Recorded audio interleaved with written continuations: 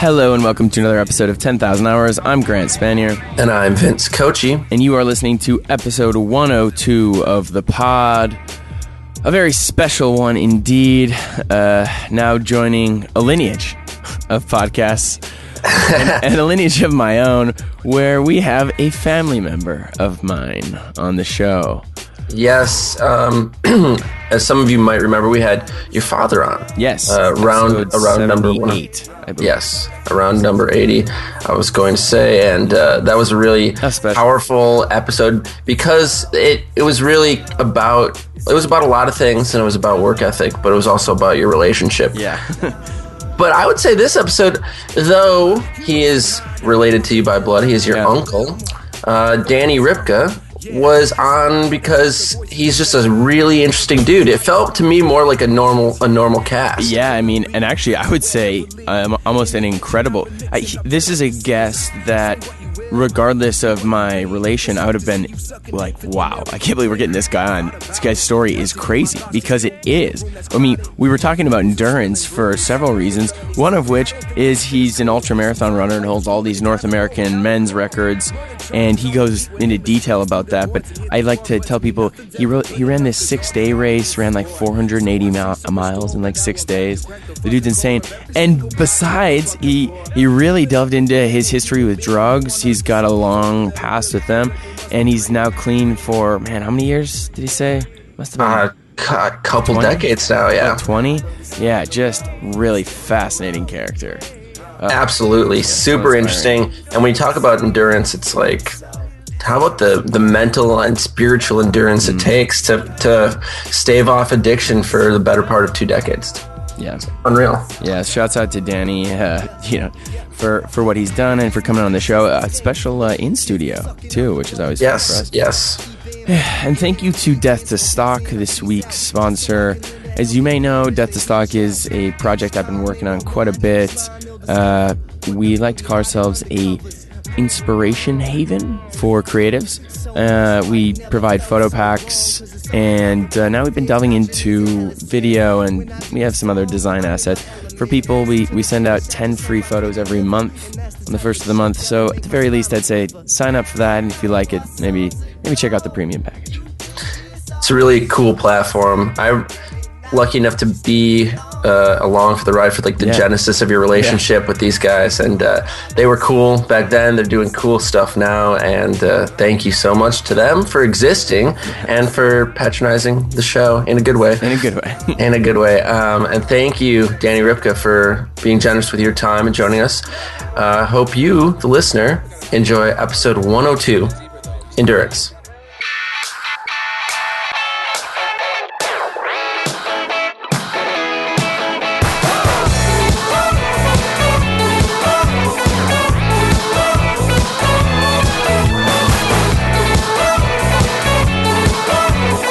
Got you. We're your Sherpas. It'll be guide fine. You. Yes. We shall guide you. No nerves necessary.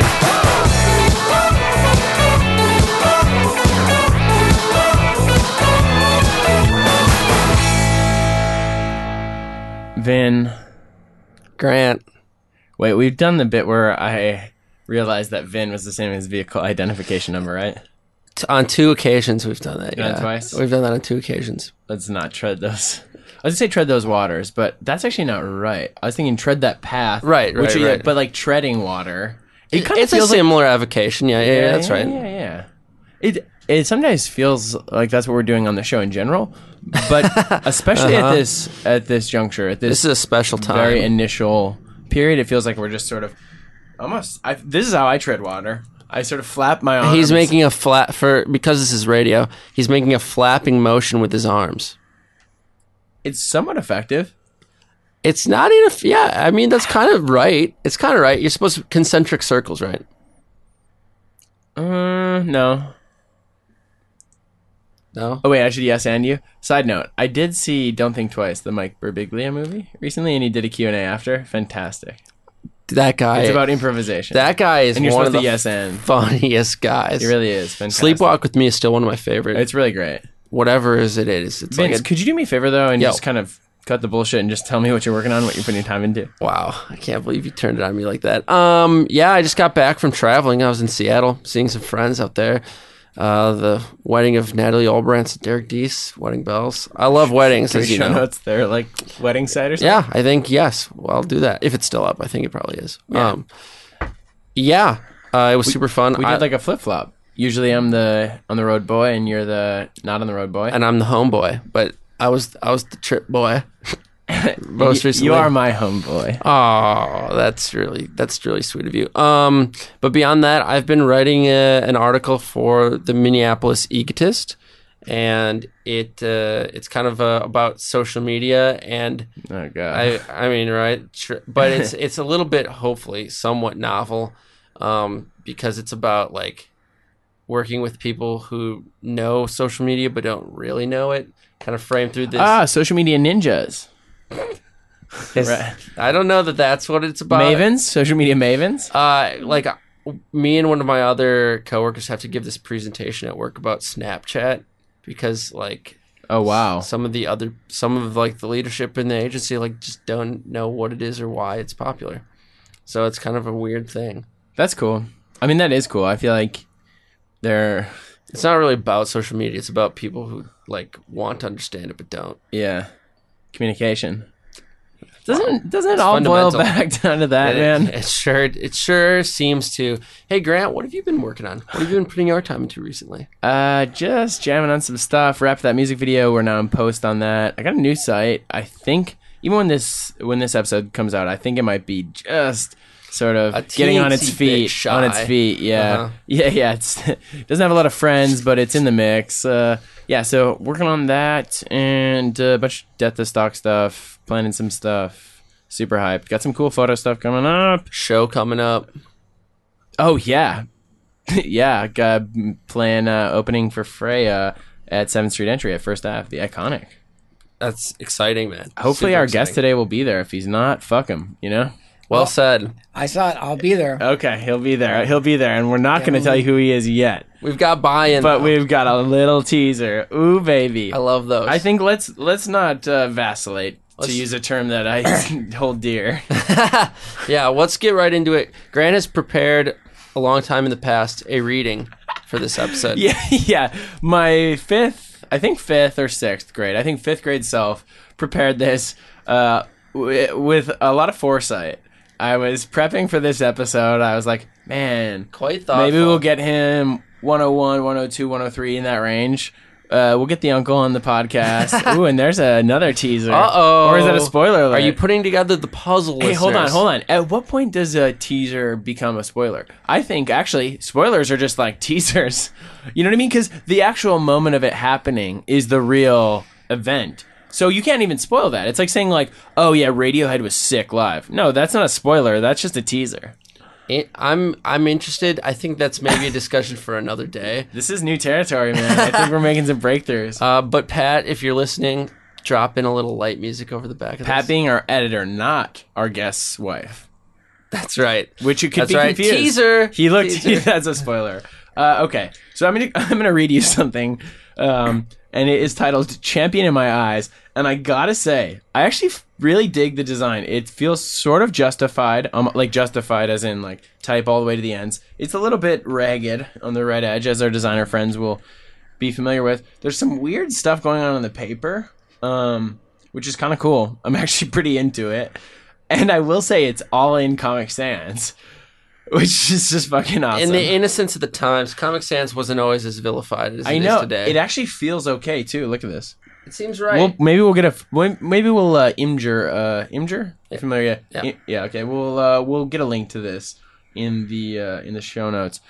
So I'm just gonna read you this. This is a speech I gave to my entire fifth grade class, and then citywide. And I'm not sure what place I got. I think I got like silver. Silver. I thought you had won it, and then you got to go on to I went on. I won school-wide, but then regionally, I think I got silver. Okay. Pretty good. It might have been... Yeah. It could have been gold. I'm not sure, man. Okay. And you gave it to me as a Christmas gift. This is a Christmas gift. Yeah. Yeah, I would have fucking loved to get I this was as a pumped, gift. man. Hey, I still got it. Yeah, you brought it over. I mean, yeah, how many years? Full context, our guest brought this over. How many years? ago was this? A fifth grade I would have been 11. Would have been 2000 and, well, it would have been 2011. I remember because I was in Miss Boland's fifth grade class on 9/11. Who could forget? Ooh. Oh, wow. If you okay, all right. So, champion in my eyes. Have you ever been skydiving? And this was the point in the speech where I just sort of paused. There's a ellipses here. ... So I'm just gonna start over. Have you ever been skydiving? Neither have I. That has nothing to do with my speech. So let's get to it. Wow. And then hold on. My speech is on my uncle Danny Ripka. He has always been my favorite uncle. Don't tell my other uncles that.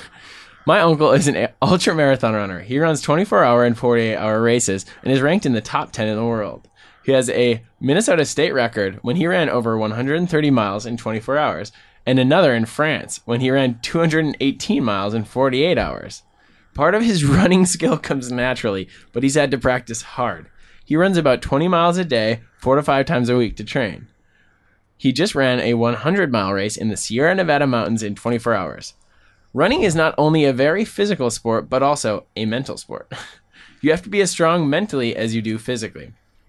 What I most respect about my uncle goes far beyond running. He has been drug and alcohol free for about 10 years. He has overcome drugs and other obstacles to be where he is today. Danny has come from a drug abuser to a great runner, and I am proud of him for that. Now, after learning how harmful drugs are, he talks to people everywhere about being drug and alcohol free. He lives in Florida for the winter and also comes back to MN, Minnesota, in the summer. He even makes it to some of my track meets. While in Florida, he is a part-time realtor. I'm thinking I must have some of my uncle in me. We both love to run and are definitely similar in height. So I guess you can tell he must be a giant. Ooh, dude, sprinkling this humor in. Wow. That's My good. uncle is my champion, a hero, and an overall great guy. So when I get older, I want to be just like my Uncle Danny. Except maybe a little taller. Wow. Oh, Nice. how Awesome. coy. Achievement unlocked. And very heartwarming. That was pretty nice. That was pretty nice. Champion in my eyes, baby. Ooh, give me a high five. Awesome, yeah. Ooh, Love it. Ooh, there's hopefully that. the audio picked That's it what up. it's I think all it must about. have. My mic will get it. I'm right in the middle of these two, and I'm feeling the love. Hey, without further ado, why don't we introduce this gentleman? Yes, Mr. Danny Ripka, my uncle. He is still all of those things in different capacities. Hustling his way around, running. Do you still run the prolific distances? Man. No, I'm not. I ended up having 2 total knee replacements Oh, boy. 2 years ago. That makes and, sense, though, right? That's a game changer. Yeah, I mean, it makes sense to me. It's just hearing just how punishing those distances are.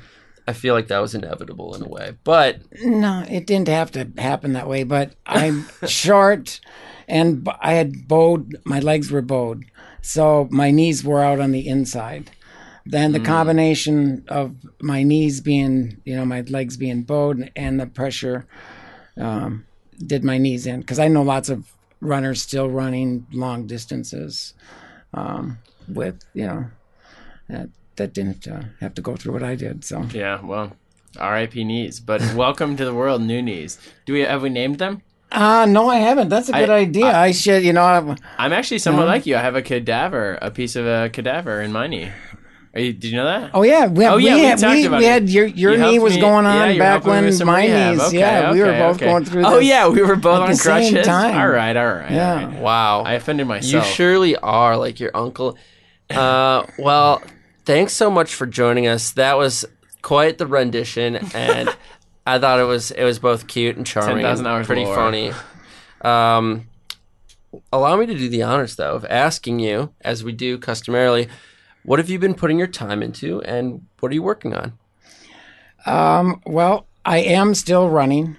This morning I ran with my niece. But Shouts out we to did cousin Aaron. about 7.5 miles this morning around Lake Calhoun and Lake Harriet, and I'm running and training for the fall marathons that are I pace marathons for Cliff Bar. So I'll be pacing either St. George out in Utah or the Twin Cities Marathon, and some other races, and maybe a family 10-mile. If I don't get into the Twin Cities Marathon as pacing, which I'd rather run with the family. And get like our family? Yeah, our nieces and nephews. You maybe you can be. You came here to pitch us on. Maybe you can be in the race also. Aaron's going to do it. Adam and maybe Taylor These and are all get cousins? the nieces Wow. and nephews and get them Okay, all yeah, and do sure, it. man. Make All it right. a family deal. All right, So. you do the podcast, I'll do the run. That's Okay, fair. so you've got some time. You got plenty of time to train. We got to sign up by Friday. So It's a full marathon. Oh, wait. no, that's just a 10-mile race. And no, I'm just asking you I to come see. out and do I a see. 10-mile. You're saying you want the family to commit to doing. When is this? Give me a date. It's the first weekend. No, October 9th actually is the date. 10 miles. All right. Well, I mean, look at we've got, my honey might be doing it. His honey being Pat, yeah. my aunt. All right. Yeah. We'll talk about this off podcast, but Okay. you've piqued my interest. And for those uninitiated listeners like myself, what does pacing a marathon mean? What does that entail? Well, Cliff Bar has a pace team. We've got like 10 different pace times on the team, and we start them as fast as 3 hours and 10 minutes, and then we have one 3:20, 3:30, 3:40, all the way up to 5.5 hours. And if a runner wants to run a 3.5 hour marathon, they run with our 3.5 hour pacer. Oh, I see. And the pacer will get you within 2 minutes under of that time. So it's a no-brainer. You just follow with the pacer. The pacer does all the work. You're running with a group of people. Have you ever messed it up? You ever It's- accidentally run too fast? Well, it's a no-brainer these days with Technology? with the I Garmin, see. and Like everything. But I've been doing this for 14, 15 years now, crazy. and back before Garmin's were around. But I've been pretty good at pacing just because of all the miles I put in. You tell me to run a 6-minute mile, I can hit a 7-minute mile. I can hit within 15 seconds. Respect, yeah. Wow, that's And awesome. I can look at my watch, and then what you do is you look at your watch. You have a little pace band on. It's and you know where you should be at each mile, and you adjust. You adjust. Oh, I was 15 seconds fast. And I try to build up about a minute in the first half, so then the pressure isn't on, and then leave at the yourself some end, room. For context, if you're cool with it, can you tell our listeners how old you are? 59. 59. Cool. Yeah, so- 59 years young, clearly. Absolutely. Yeah. I was actually in the gym this morning and ran 1.5 miles and felt like I was going to actually die on the spot. I'm in terrible shape. But I respect that a lot. And it dovetails nicely. Certainly has teed it up for us. In certain terms, to our topic today, which is endurance. I was going to say topic at hand, but maybe topic at foot. Oh my goodness, go. the references, the jokes, boy. the sayings. Endurance, not just in the very literal sense and how far and long and fast you can run, which is certainly interesting to us, but endurance over the long haul of a career. Tenacity. Of a creative career, of a professional career, of a family life. All the different ways in which our mental and spiritual and emotional and sometimes physical endurance is tested in this crazy pursuit of creation. So, perhaps... Perhaps I feel like biographically this is really interesting. I think we did. This is the second family member pod, which is quite fun for me. But with my dad too, I think we kind of dialed it back. And actually, you're from a similar area as my dad. Right, from Melrose. Melrose, Yeah. which is where my mom and dad met in that region. Maybe you can just take us back a little bit and talk to us a little bit about your life. I mean, like running, it seems like from some of our conversations, like came as more a result of like lifestyle, like a necessity. But maybe you can like take us up to the point where you really got into running, like where that came from. I mean. Yeah. You were pretty athletic in high school, and until I started dabbling in other things. Yeah. And I didn't want to cut my hair, and I wanted to be, one of those hippies. I'm here with a and ponytail in right now. Right. So, But tell us a little Yeah. bit about that. Tell us about maybe about like how the drug use. How did that start? Where did that come from? Well, it was really nice. I grew up in a small town, and my parents were both actually alcoholics, which made it easy for me to do everything I wanted to do. And I did it, and I enjoyed doing it. And I had a great time doing what I wanted to do. I mean, and so my friends would come over to my house before school. We'd get high and we'd go to school.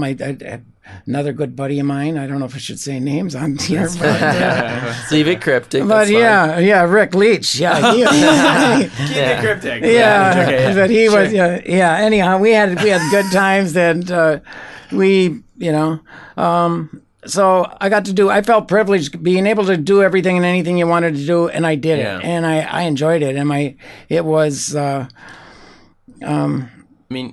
Well, yeah, not to jump too far ahead, but this really isn't too far ahead. and you lost your mother. How old were you? Yeah. When in she fact, passed? Yesterday was the 34th anniversary of her dying. She died in July 12th of 1982. Wow. And I was just 25 years old, but same age as I am right now. Yeah. So, and that was the toughest deal I've ever been through in my life. Wow. Was going through that, and that's another story. But Sure. So, God. No, sorry. I was even thinking you were younger, but I realized my mom must have been 19. Does that sound right? She's 6 years younger than you? Yeah. Yeah. Yeah, okay. So in my head, it was that had happened earlier. But okay. In high school, you started dabbling in drugs in high school. And so I went out for cross country, was really good in cross country, 9th grade, got to go to state. I was on the state high school team, was a wrestler, and then they wanted you to cut your hair, went to regions, was a good little wrestler. And then it got to be all about doing the drugs and smoking weed, and then doing speed and the acid and playing foosball. And one of those things is not like the other. Oh, you're fantastic at foosball. Yeah. He's scary good. So you've given up the drugs, but have you given up the foosball? Or do you still play to this day? Well, we still get together. My brother has a foosball table, and we both still, think we're as good as we used to be, but we're way off. So we can still impress other people, but compared to the way we used to be, my friends and I, we'd take the foosball tables from the bars and bring them to our house, and bring the foosball table back in the morning. Wow. So you guys were pros. Yeah. So, this is like a good jumping off point, I think, because to survive an addiction to drugs, or if not an addiction to any specific drug, and at least an addiction to the drug use lifestyle, takes a lot of physical and emotional endurance, especially to come out the other side cleanly. So for how many years have you now been drug and alcohol free? Was 26 years. That's extremely 26 impressive. years on March 31st. I carried this little chip with me. Fuck yeah, man. Yeah, respect. Yeah, that's a great sound effect. 25-year medallion for... Wow. Really something. And it's nice to carry in your pocket. No, this is, it's the most important part about me and my day and what, and, but after stringing together as much time as my honey and I both have the same date, March 31st. Wow. I did not realize 1990. Wow. So, well, first and foremost, a great deal of respect is due for that. But maybe you could enlighten us on the ways in which endurance comes into play. What was the process like staying clean? What was the... Well, yeah, what was the impetus? Right? Yeah. Why did we start? Why did we give this all up? Yes. things were actually, we had a great time. I didn't have any bad time as far as getting busted or, I mean, because to support the big habit we had. Then after high school, I didn't start doing actually, then I just dabbled and smoked weed, did a little acid and but not till in the 80s, then I started doing the cocaine thing. And then once we started doing that, and the habit got pretty bad to where we're doing about an ounce a day between my honey and I, and which is a couple grand you need to support that habit. Holy shit, man. So I recall you telling me a story about like owing people $10,000. Oh yeah, I owed hit at the casino one time though. Oh my God, it was crazy. Yeah. Here's how bad it got. Okay, so I could buy an ounce for like $1,500, and and then you'd sell them and in smaller quantities, whatever, and make some money back. Anyhow, the business wasn't going so well, so I took out a loan from Beneficial for a couple grand, so I could buy myself a new package and get a fresh start. And then I'd make enough money to pay back the loan, and then I'd have enough to get back on business again. Yeah. That didn't work. Did it all. Then I ended up going to Thorpe. The same thing. Oh, I'll get another. And then that didn't work. Then I went to the hometown credit union and I said, hey, now I got two loans for $2,000 each, $4,000. I took out $6,000 from my hometown, said, I want to consolidate and pay off my $4,000, get another package and make this all work. That didn't work. So now here I am, 10 grand in the hole, 20% interest on these loans back in the 80s. Oh, jeez. And this was in the mid 80s. And so, a lot of money. So I went to Vegas. These buddies of mine wanted to go to Vegas. I was working at a car dealership. Nice, and, as my dad kind of does. Man. Yeah, in fact, Scott, your dad started doing cars just after that. Wow. But so these car salesmen wanted me to go with, because they saw how excited I got flipping quarters against the wall and gambling. And so that was going to be the guys just going to the casino or going to Vegas. And I said, okay, I can't go. I haven't been on vacation with my honey in years. I got this business to run. I can't go. And so then one of my buddies, he says, the way he put it, I remember it is clear as day. He says, I knocked up my girlfriend, so I can't go. And I thought, okay, now my honey can go. Let's see if I can't get her to go. We'll both go with the rest of the guys. So we both went out to Vegas with the guys, and I, of course, I had a little package out there of And but anyhow, obviously, at the end of the trip, at the last day there, and I'm not a believer in the slot machines because I just think that's so. Yeah. But we were waiting for my friend at the bathroom. Going to the bathroom, my honey and I each put got a roll of quarters. My first roll of quarters in the slot machine, and I won $12,500 on a quarter slot machine. And it's like, what do you do now? And he said, do we get married? No, we didn't want to do that. Drank a few Long Island teas, and then I was going to do the rest of the package I had up there, and said, no, we don't want to do that. No, but so I ended up coming home. But then I ended up telling the guys, if I hit on this, I'm going to give you $2,000. And so I had to give out $2,000 to one of the guys because I hit the pot. And then I took care of all the rest of the car salesmen the rest of the trip, which was only overnight, so it didn't get too costly. Yeah. And made it back and paid off that cocaine, all those cocaine loans. And so that gave me a fresh start. And I said, thank you, Jesus. I was like, I was still spiritual even through all of that. I was like, thank you, Jesus. Let's, so here we go.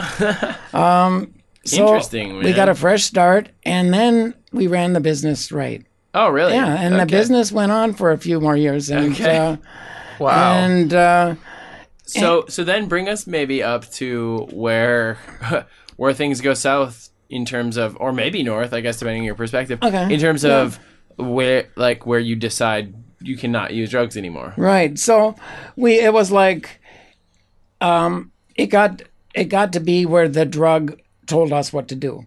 We didn't have any control. It's like the devil. You have no control. Once you do a hit, it takes you control. You're not doing anything until you're done. It's anyhow. Yeah. So lose your humanity. So I said, hey, well, and I got down to under 120 pounds, and it was like Holy 29 waist pants were baggy on me, and but our relationship was going south. My honey and I, because the cocaine was more important than each other. And I told my honey even about a year before that, I said, hey, honey, when you're ever ready to quit this, I'm ready. Because it gets old after a few years of doing this. It's like, this is just, it's not fun. Were you married at this point? No. Okay. No, didn't get married yet. And we're about almost 8 years into our relationship. We went in 82. So it was a nice little ride, but we had a blast. I can tell you a blast. We had so much fun doing that. Yeah, okay. It was, the long story, make a long story short. Yeah. It was time. I said, Pat, let's, and so she said, okay, I'm ready. And I said, and we had a good friend of mine who said, when you're ever ready to quit, well, okay. So I said, yeah, I think we're getting ready to hang this up. And he said, I'll bring you to my buddy. And so he said, well, if you're still wanting to do this tomorrow, I'll bring you out there. So we stayed up all night and partied, of course. And then he brought us out to the treatment center. And I put myself into a 28-day program. And the guy said, you need inpatient, she needs outpatient. You should start today. And I thought, I didn't come here to come today. I just was checking out your facility. Yeah. But, of course. And I said, well, let's go talk it over over lunch. Had a few shots of tequila and said, okay, I'll go in right now. Ended up going to the 1800 Chicago, where it's a tough dry out tank. And I got threatened in there, and I said, I can go home. You have to be 3 days sober before they'll take you in treatment. Anyhow, I went there one day and I got threatened, and I got out of there, and my brother came over, and he had a tape. Chuck, and Kathy, they came over, and I was waiting 2 more days to go into treatment, and they came over with a VCR. And it was an intervention.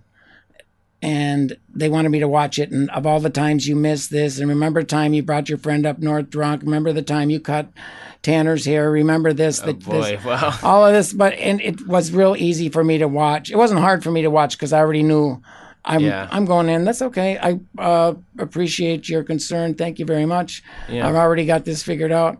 And put myself into a 28-day program. And my honey went into a outpatient 6-month program, and we're a couple of the lucky ones, and we've been sober ever since. Hell yeah! Thank you for talking about this. I'm sure it's, I don't know, is it hard or not so much? Oh no, not at all. You've talked about a bunch. I can tell. Yeah, you've told me a lot of stories. I could tell you a few more hours worth of stories. Yeah, I understand. No doubt. Yeah. Did you ever have to fight temptation, or after? Yeah. You made the decision?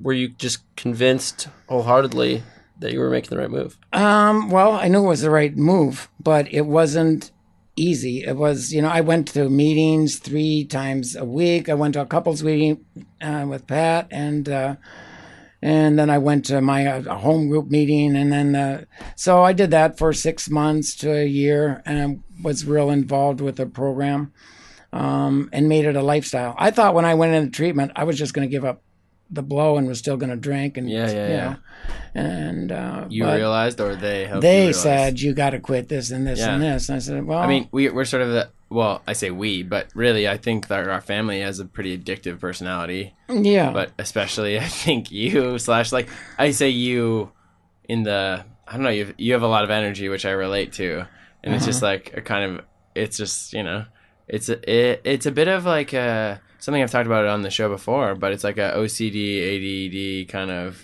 energy. Right. Are you sensing that, Vince? A compulsive energy? Yeah, compulsive. Well, anyone that can run the distances that you have for as long as you have has to have some level of compulsion in them, I think.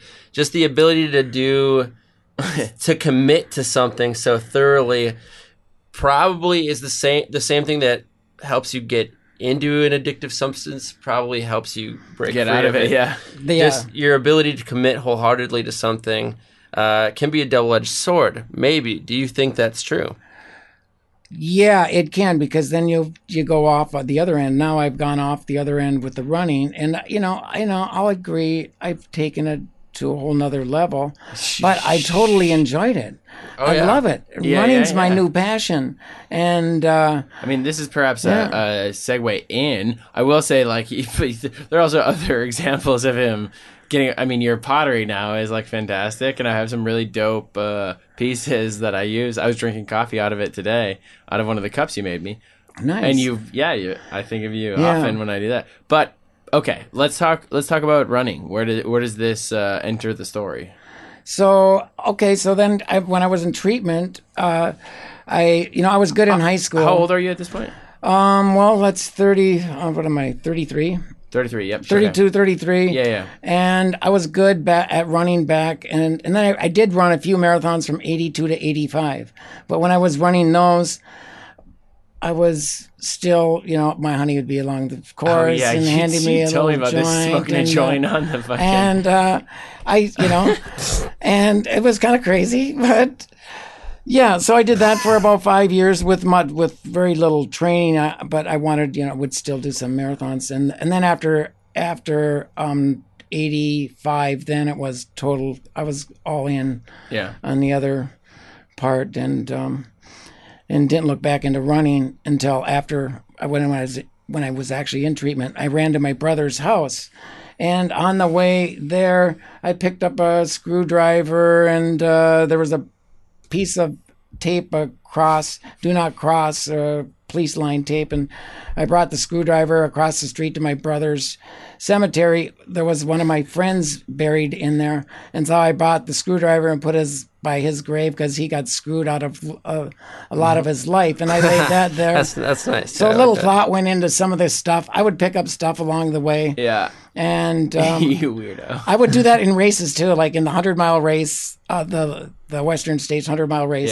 Yeah. In between certain parts, I'd pick up the biggest pine cone for Pat, and then I found a horseshoe, and then a bouquet of flowers. Every time I'd see her 20 miles later, I'd give her something, and but so that's pretty charming. I mean, that was that during the 100-mile race. I did that kind of stuff. So there are two interesting things here. I think one is like a transference, no doubt. I mean, it's like in a very healthy way to acknowledge, like, you transferred addictions. I mean, or transferred addictive personality traits, which is totally okay and good, I think. The other thing, and maybe we delve into the addictive personality stuff a little bit, but like teamwork. I mean, Pat, right? We are you the rock, team, man. Oh yeah. Like I haven't. I mean, at least like the fans, the 24-hour. I've been around a couple of those. Yeah. There was the one I ran with you a bit. But it's just like so obvious how important she should is. Actually be here too, because this is a we thing. This isn't just no a me doubt, thing. No doubt. And this is a common factor though among people we talk to. Even our guest last week or a couple weeks ago, whenever that was, with Sean Dunn. Mm-hmm. He's his executive producer is his partner, right? And it's like he's the voice in this conversation that we're having, but really, yeah, it's completely a team effort.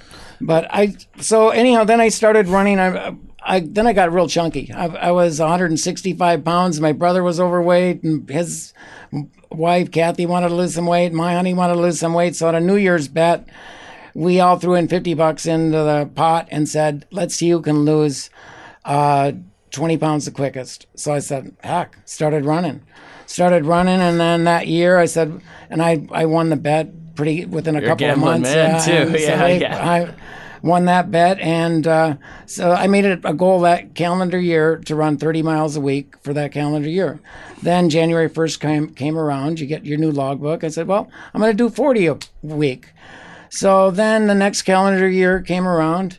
I'm going to add on 10. I kept adding on 10 miles a week until I got up to 80 miles a week. I was running 30, 40, 50, 60. So 80 miles a week. That was just for my base for the year. That's what I wanted to have. I wanted to have over 4,000 miles for the year. So, and then when I did that, then I found out, well, I like these ultra races, and I went to Lake Harriet, and when I was training, and there was this gal, there was a 24-hour race going on, and this gal was winning the race outright, and I'm like, this is crazy. A woman winning a 20, she was in the lead. So I came back a couple of times during the night and I came to the finish. She won the race outright. And here she ended up working. I worked at Oboe Pan. And it's a cafe bakery. It's a French cafe bakery. Yeah. Here I am now making $6 an hour and going home with all the donuts I could after work. But I did that, I mean, to go do what I was doing, to go do that, that's what took some discipline for me. Yeah. To just, to level up into like 24-hour races? To just go from 6 to work for that little bit of money and do what I was doing, 40-hour weeks to... Yeah, so, I mean, you're spending a huge amount of your time running, right? No, well, not. I was. Or what are you saying? No, what I was just saying, that was a tough gig. Yeah. Because I was making a lot of money. And spending a lot of money on to support my habit, and then to go from that to working 40 hours a week for $6 an hour and trying to pay the bills was like, this is. But you know what? I was happy. I didn't care. It was happy. And I made a deal with my buddy that, hey, it's a year. I'm going to quit for a year. And then I thought I was still going to get back into maybe, making some money. And I thought, no, after a year, I realized, hey, this is good. This is such especially for addiction, but just in general, like how much clarity, a little bit of distance from the situation it can give you. It's like unbelievable, even just creatively, right? And this is probably a reason, maybe even the most important reason why endurance is an important quality to have. Yes. Is because without the ability to stick something out, you can never get proper perspective on a situation. Be that something life-affirming or be that something as simple as, a creative pursuit, creative project. If you can't stick it out and be able to start to understand the context in which it exists, there's no way you can ever make it the best version of the thing that it is. Totally. And just being even aware during that process. Like being able to see, and whether that's actually marking down. I mean, an example might be like, I'm sure you were cataloging or logging your miles. Were you doing that? In a logbook, yeah.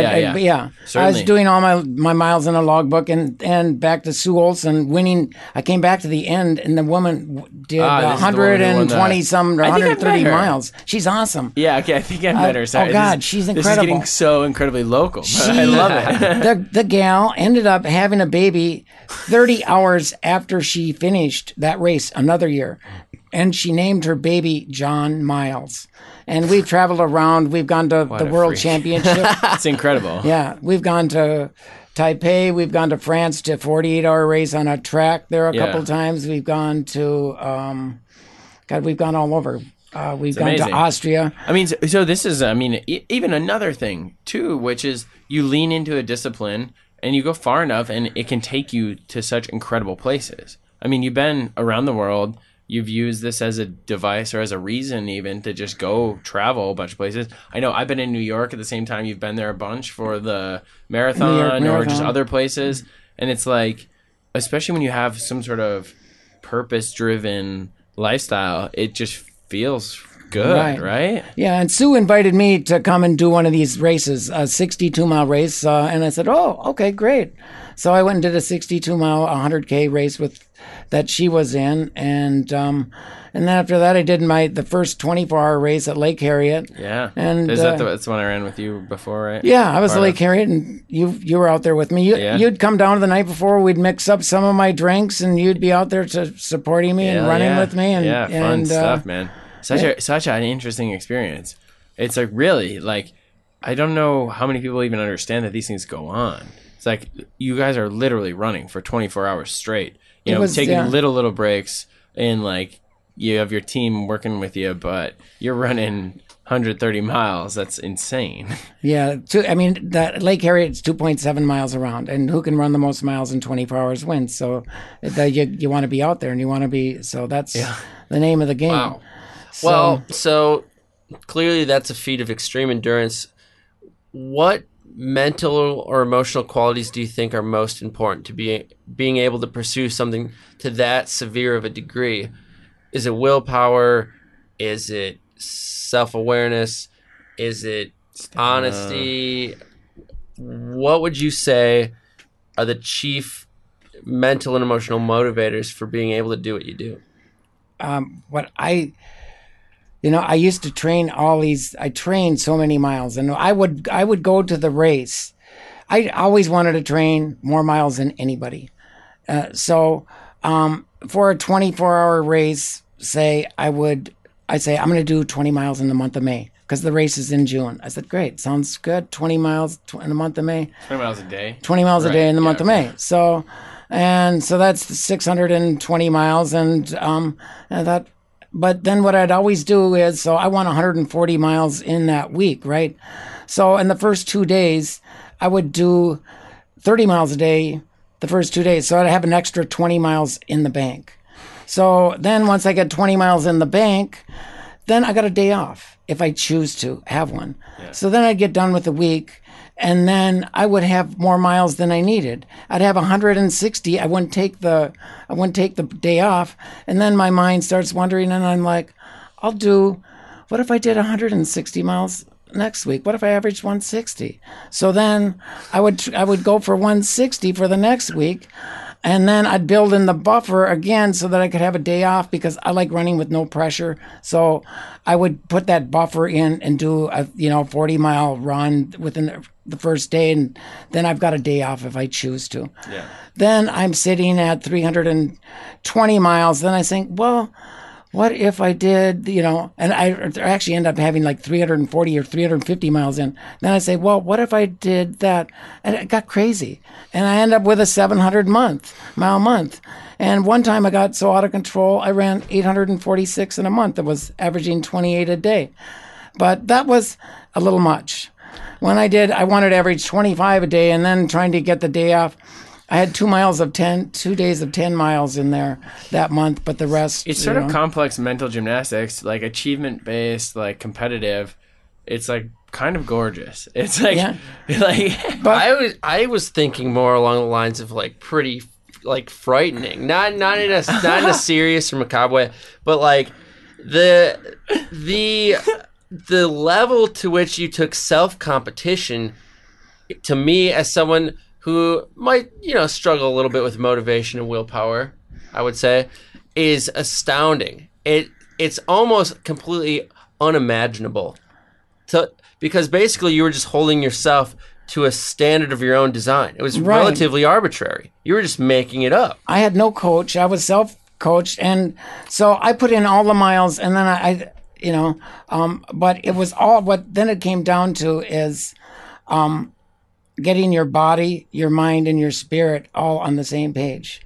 And that's what it's all about.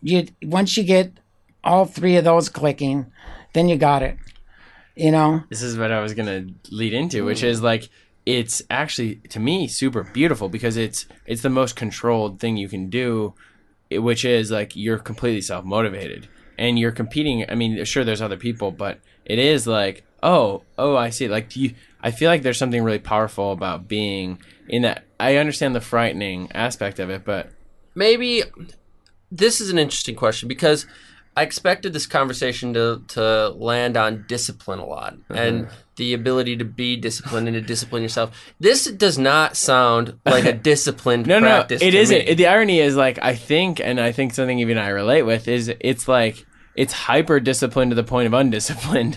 It's just the opposite. It's excess. It's indulgent, right? I mean, right. But the act itself is a disciplined act. Obviously, it takes sheer force of will to do, but you're not following a strict regimen. You're exceeding it. You're blowing it away, and you're just doing as much as you physically can. Yeah, I really feel like that's kind of where we land. But I say we, but yeah, I mean, it's all about getting out there. And once you get out there, that far out there, it's cool. When your mind gets out there, you get your body and your mind out there. I mean, I read a book that helped me get my body, mind, and spirit all on the same. It's called Running Within. And it was really good because I put in the miles. now I need to know what the heck. What do I do with all this up here? Yeah. What do I got?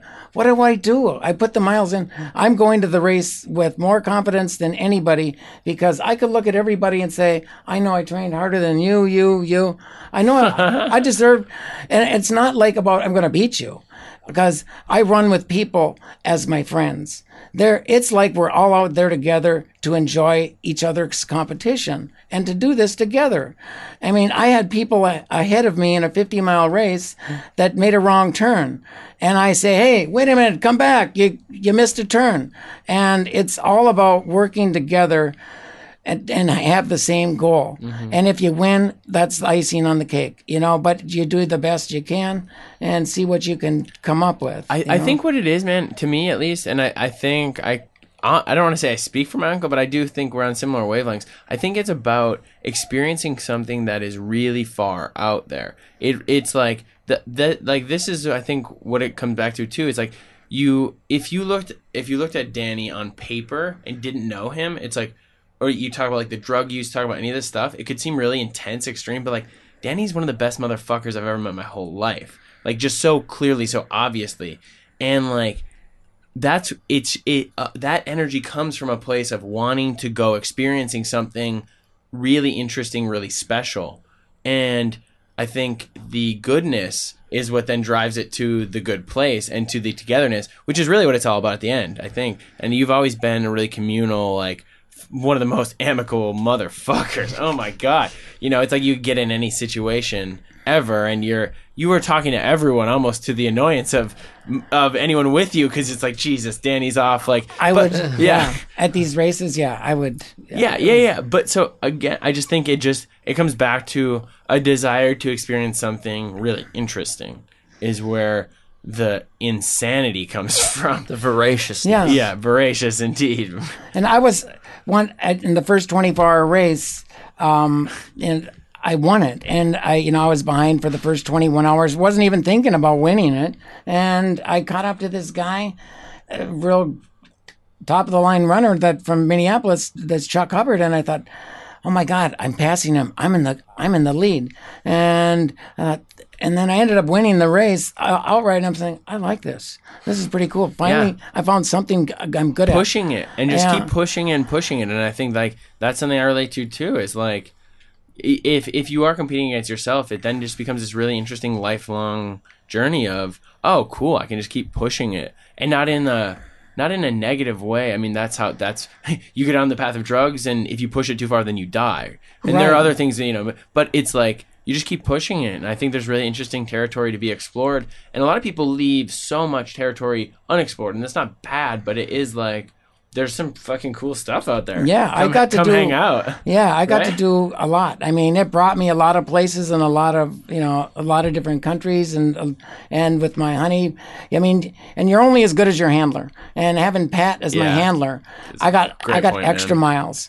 She was there to give me support mentally, physically. She knew what I needed and would give it to me. There's a lot of runners out there that don't get that. And that's where I had the edge on all of the other runners. I put in the miles. I had the great support, You have the insane mental state. And yeah. And then another thing you have to do when you're out there is it's all about attitude. In the race, all you have to do is stay positive. That's it.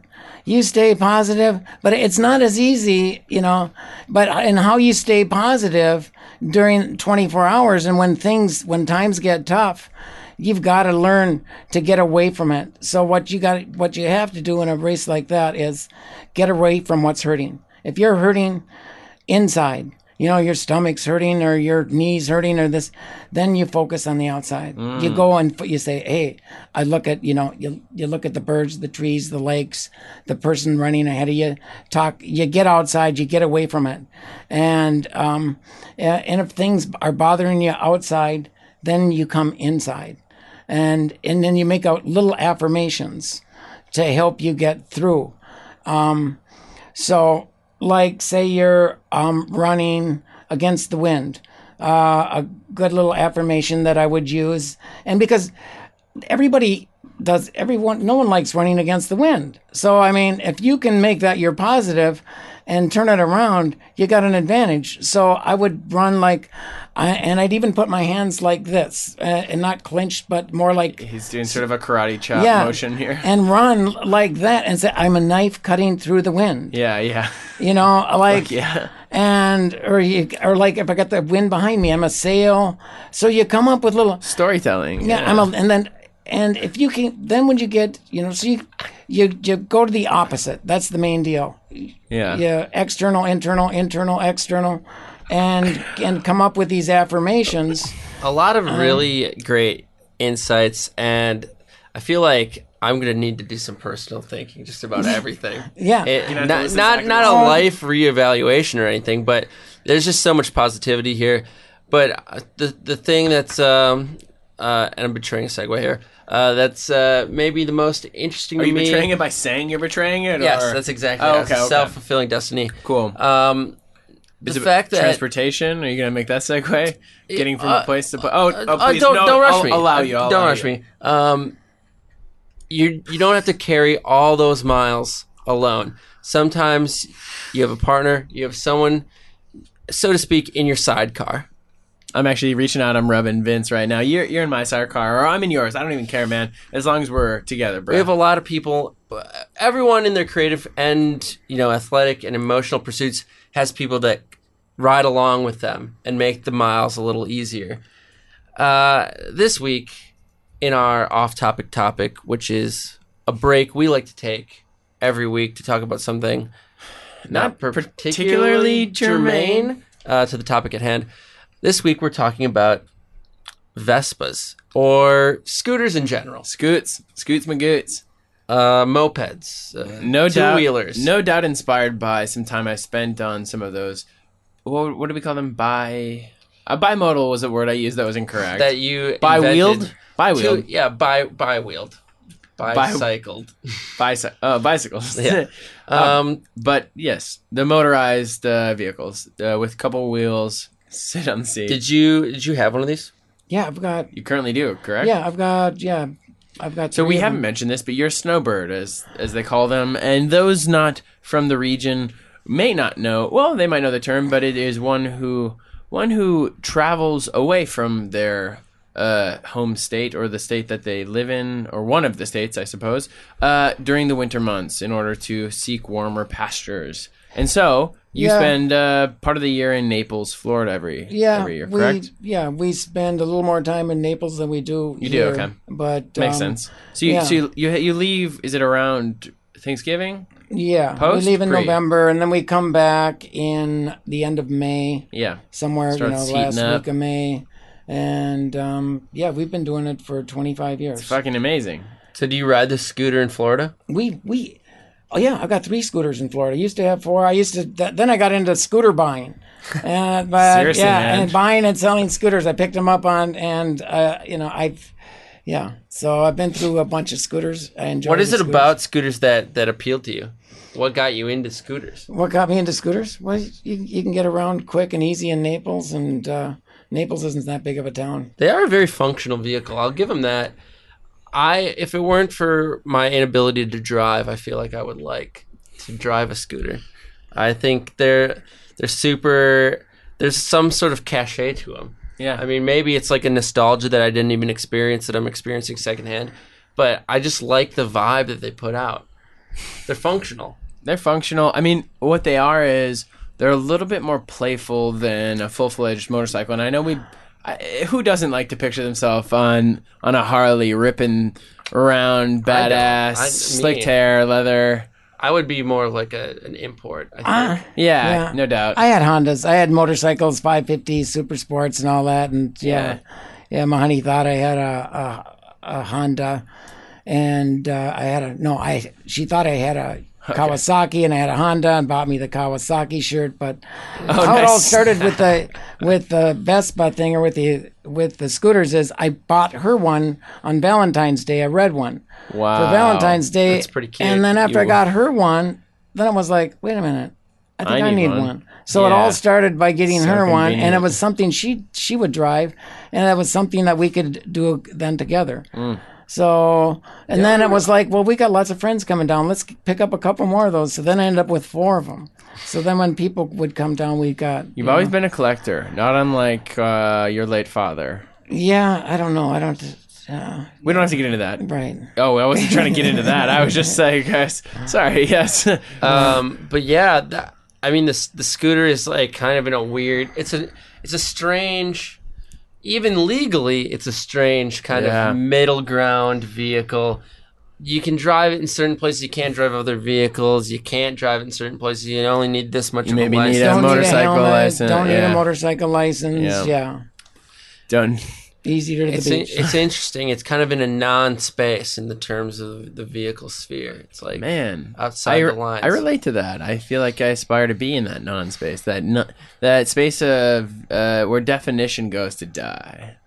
I think we all crave that to an extent, right? We hate as creative people, and maybe as people, full stop, to be defined. Yeah. No one likes to be defined, so they like to seek things that are sort of undefining in ways, right? And it's funny though, even when we're talking about distinctions between creative people, it's like I've made the parallel with my dad as well. It's like creativity is really just an energy. It's like my uncle is incredibly creative. Oh, I would agree. I mean, and then more obviously in the pottery stuff, but I think like the same energy in a lot of the other pursuits. Oh, I think evidently even the ability to create narratives in your head to like in order to get spur through yourself on. Yeah, exactly. Yeah. That's a creative element in and of itself. That rationalizing ability is. Do you have a scooter story? Scoot stories? Well, I've had a few people, crack them up, but when one didn't know how to turn, when you get the sense like you just, so. Yeah, it got tough letting people use the scooters after. That sounds like generous fellow. Yeah, very generous. But we still do let people use them. But no, I don't have any. I have some good memories, honestly, of just riding. I don't know if I was on the back with you or if I was. I feels like I probably wasn't driving it myself, but through Naples at night, and I have such strong feelings about like warm places at night. Perhaps it's beautiful. With the palm trees and it's a great place to be on scooters. Along the white sands, the Gulf and going. That to sounds the beach. lovely. Yeah. Maybe I ought to get into scootering. Now that I don't have a driver's license, I could get like a scooter. Do you need a scooter license? Get a scooter license, Vince. Maybe I will. But I don't have a scooter. That would be one of the limiting factors. Maybe I have to achieve me head on down to scooter. Capital F, capital L. A scooter bike gang. Why don't we drive the scooters there, Grant? All the way. Unlikely. Country. I would fly there though, and Unc could pick us up. Could you do a thing where you like tether them to the back? So you drive the lead scooter, and then you tether 2 extra scooters to your back. Lock them in neutral and we coast behind. No. I just meant he picks us up at the airport. We hop on. We rip around. Oh, I get you. All right, we'll meet him at his spot. We'll iron out the details off pod. Yep. Well, thanks. Either way, I think it's confirmed. We're going to Naples and we're going to be scootering. Jump on the scooters. Yeah, I got 3 of them. We can all. We'll tear it up. You're gonna have 2 by the end of the trip. I'll tell you that much. None. I'm gonna crash. I thought you were gonna like sell one, flip it. We were gonna get. I wouldn't flip another man's. I'll flip it over accidentally. Thanks for the scooter talk. And you know what? Thanks in general for what has been an extremely generous, raw, but not actually somber. It was an upbeat vulnerability. Such is the nature, man. It was the best thing I've ever done, man. Giving up everything I did and to get what I've got, I thought you were talking about the podcast for a second. I was like, "Oh no, this is awesome too." I was like, I appreciate that. I am a little concerned though if this was the high point. Frequently, that story is rife with like a level of darkness, looking back at low times. But it's just not in your nature. You seem like just such a positive man, and it's been a really positive experience. It's all for the laws in this family. Yeah. I feel like I really though I do think even there's like a lot of dark stuff occasionally happening. Oh, I have some dark stories. No doubt. Okay, well, hold on. But I do just feel like even familially.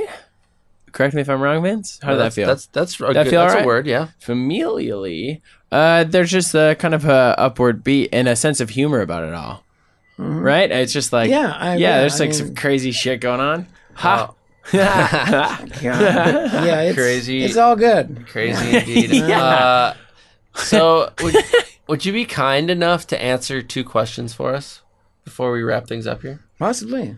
Yeah. Ooh. Oh, Well, dude, what are we looking at? That's how I would think I would answer it, man. Thank you. That's right. Don't commit too early. The first question is, how can our listeners support you? What can they do to show their interest, their gratitude for your time on the show? Man, Boy. I don't know. Maybe check out your listings or something. Yeah. I'd like to sell You're in anybody the a house house, game. and I sell real estate in Florida and in Minneapolis. So Great. Well, do you yeah, have a Ripka website? Realty. Just look Danny Ripka up on Facebook or Ripka Realty. Ripka Realty. We got our little website. Yeah. You didn't know the dot. Is it .com? RipkaRealty.com. .com, Hey, okay. wait. Aaron just hooked us up with the page today. You got a page. Yeah, we got a Great. page. Cousin yeah. Aaron. It's Shouts out to Cousin Aaron. Yeah. Thank you, Cousin Aaron. You're in the show notes too, and RipkaRealty.com. And in Naples, probably. Premier .com. Plus, look us up. It's easy to Couple find of show me. notes. Great. And, hey, maybe And we'll come show and notes run. Cousin Aaron too. If you want to run with Aaron- me, yeah, it would be fun to run with. I'm always He's looking at me to right run now. with He's people. looking at me right now, So, and I'm How would- behind the mic. Not to put you on the spot. How would someone who's interested in running with you, should they just find you on Facebook and hit you up? DannyRipka@gmail.com. All right. I do You respect wanna- that. There you I do go. respect that. Just That's excellent. It's pretty simple and easy, and I appreciate a man who can email Yeah. or a woman who can email. That's right. It's important to me. And you're a good emailer, Danny. I run lots of places with lots of people, and This is so- that's almost this is so assuredly accurate. true. Second question. If you would want our listeners to take one nugget of wisdom away from your time on the show, what would you want that to be? one nugget of wisdom. And Doesn't it was have a to be- discussion about Well, then you can- endurance, Yeah, I mean, if you want it bad enough, you can have it. You've got to. It's all about choices. Bottom line, you've got choices out there. I mean, I've thought about writing a book because I've got so much information I could put in a book, and I thought, what the heck would I name the book? And I'd name it Choices. And you look at it and you say, well, if I did this, or I could do that. But you have to look through it, and that's how it's made me be able to quit using. Was like, wait a minute, how am I gonna quit? I mean, if I use, what are my consequences? And bottom line, for people that are having trouble who are users out there, I mean, the feeling is gonna go away whether you use or not. So bottom line, that feeling's gonna go away. So don't use. I mean, that's keeps it pretty simple. The feeling's gonna go away. So if I can help somebody else get through what I've got through, that would be the big thing here. I mean, that's the real deal, is getting through. some shit. Yeah. But you just got to look through it. You've got a choice, and you just make the right choice.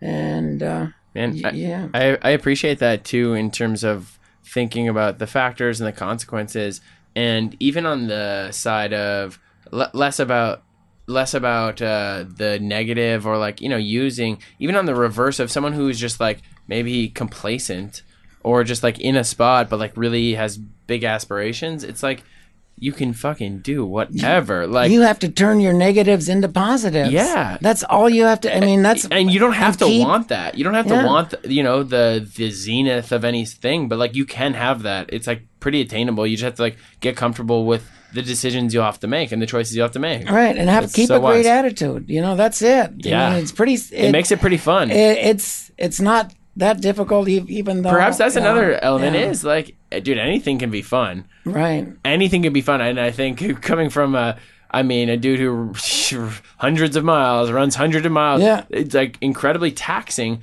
but you have found the fun in it. I think that is perhaps your greatest weapon, is you're having fun doing. It doesn't feel like work, yeah, right? Yeah. My biggest race, I did 478 miles in 6 days on a 1 mile loop in New York City. And insanity. yeah, that was crazy.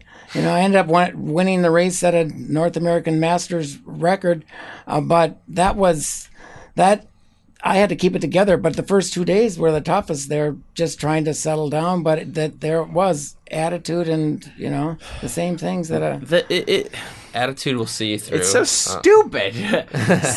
You run for so long. How many days is it? It was a 6-day race. 6-dayer, yeah. That was the I would longest imagine to me. the 6th day would be the hardest, but I'd be No, wrong. well, I was behind for 4 days by 15 miles. So when these guys were going, the world record holder for the females was in it, and she had won the race. She's won the race like 9 times outright, beating all the guys. I set my table up next to hers, and I said to Polly, we're going to become best friends for the next 6 days. I'd never run a 6-day race. I followed and did what she did. We became friends. Ended up putting cabbage leaves to get rid of the shin splints, and she helped me.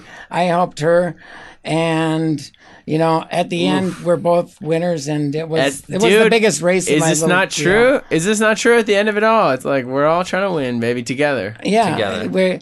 And I'm in Probably this, had some raw nipples. Yeah. Tape those things up. and blisters and all this other. But Oh yeah, made it man, I've through. seen some crazy blisters on you, man. But Ugh. Reebok Yeah. was good to me. I've had. Shouts out to Thank you, Reebok. Reebok. Yeah, Reebok. In the show. They came on out. I had lots of help from Reebok, and then my buddy said, "Hey, I'll put you on the cover of Ultra Running if you win the race." And- so I said, "Man, I'm in it to win it." I now." remember was that like, cover. Yeah. Yeah. So Wow. That's my unk. Well, thank you. Yeah. Thank you so much for joining us. Words of wisdom, and most importantly, had a lot of fun. This was a super fun episode, and you've led a very interesting life. So thank you, and if I may do the honors, I know Grant and you are blood, but We are blood. so in that No, case, no. please, Grant. Yeah, okay, thank you. Listen, if and when you get some blood on here, you get the honors, okay? Danny, so we sign every show off the same way. Okay. And man, it feels like you'll relate to this phrase and to this idea. We believe in shipping it, quote unquote. You got to ship it at the end of the day. Right. It's like you got to finish the race, right? Right. So we say ship it at the end of every episode. And often we ask our guests to give us their rendition of a ship it. So I'm wondering if you could regale us with a Danny Ripka, a blood of my blood, ship it. Blood in your blood, ship it. Boy, this seems like the toughest question for me here. Not a question. You just have to say ship it. You just have to, All I got to do is say ship it. that's Yeah, right. yeah. That's like our slogan. That's your It's our shit, man. Yeah. Okay. All right, brother. It's time to ship it.